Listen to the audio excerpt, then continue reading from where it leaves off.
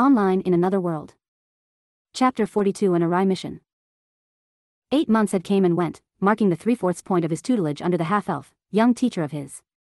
For some reason, he noticed after this day of learning, after having cast several high-level invocations, Sully almost looked sad. It was a melancholic smile she held, looking off into the distance. "Soon enough, I'll have nothing left I can teach you," Sully said with a small smile. There was no doubt that she was happy for the young boy, but there did seem to be something there that wasn't joyful. He opened his mouth to say something, but closed it. With a smile like that held in somber across her lips, he didn't know how he was supposed to comfort her. "Thank you, Sully." Instead, he chose to express his heartfelt gratitude. Sully looked down at him in surprise. "You've taught me so much. I'm forever grateful to you for that," he smiled. Sully smiled as well, replacing that somber, "I didn't do anything worth such words. It was your own effort that brought you here."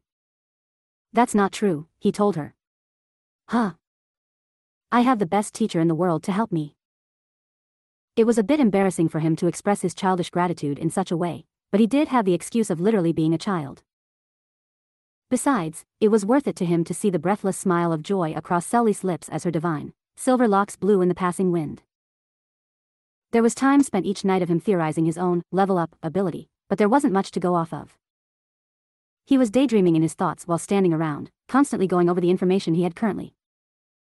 "Unlike normal games, I don't have any information guides or console displays to aid me. I can't use the internet to search either. I'm on my own here. All I know is that it seems defeating opponents and pressing my own limits levels me up. Leveling up itself seems to increase my mana limit and mastery of magecraft. It does feel like I get a little stronger physically, but I don't know," he thought. That same day was another goblin hunting venture with his father and Sully, once more delving into the mountains. After having cleared out a band of goblins, he stretched his arms and yawned. "These goblins really are small fry."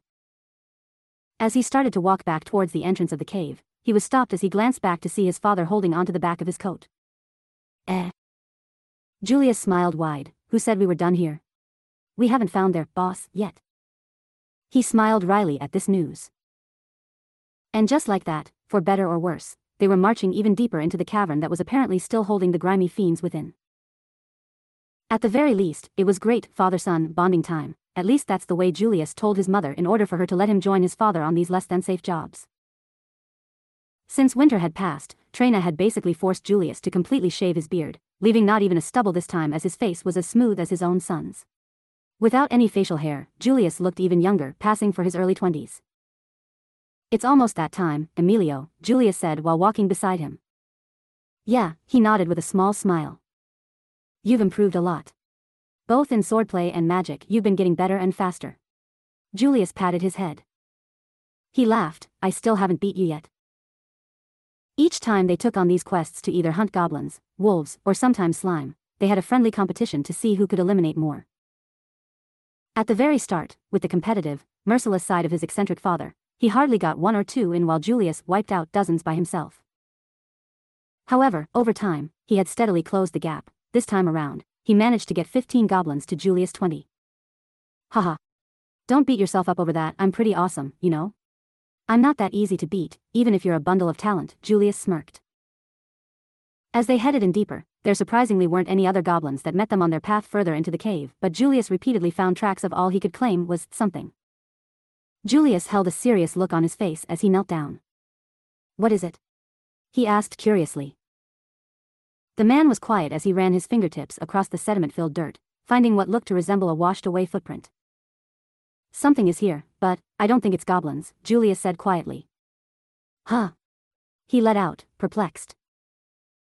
It was rare to see caution overtake his father's carefree expression, and seeing him move silently forward, carefully, he felt anxiety bubble up in his stomach.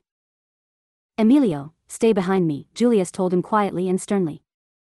He simply nodded. "All right." It was dark through the tunnel, but for some reason it was much more wide than it should be. Over the past few months, he'd begun to pick up the telltale signs of goblin occupation in a cavern. These walls, they're not narrow at all. Goblins usually create just enough space for them. Father told me they kept the passages narrow to make it difficult for people that come inside to attack, so they'll have an advantage. Something like this, it's the opposite. It's spacious, he thought. With how devoid of light the tunnel was, the luminescence that emitted from the other side of the goblin-carved passageway was blatant and alluring. Still, there was little respite felt as he looked up at the back of his father, who moved forward with his sword held tightly in his grip. I don't get it, what could be here if it's not goblins? A bear? No, there were still goblins in this cave earlier. I don't think those two coexist, he thought. As they reached the other side of the tunnel, he squinted, covering his eyes at the re-emergence of light. Dang, that's bright. He mumbled. Emilio. Huh? What is it? He asked. The light was still bothering his eyes as he just then blinked, finally adjusting as he realized they had entered a spacious domain within the cavern lined with glowing crystals embedded in the pale gray stone, luminate with an azure glow. Run. Get out of here, now. Julius told him. What? Why? He asked, completely lost. It was only just then that he saw what was waiting inside of that room. It sat on a throne made of intertwined bones, sitting on a small hill of what looked to be human skeletons. Seeing that horrific scenery, the smell finally reached his nostrils. It was putrid, the scent of decomposed flesh. What is this? Why is this here? He questioned.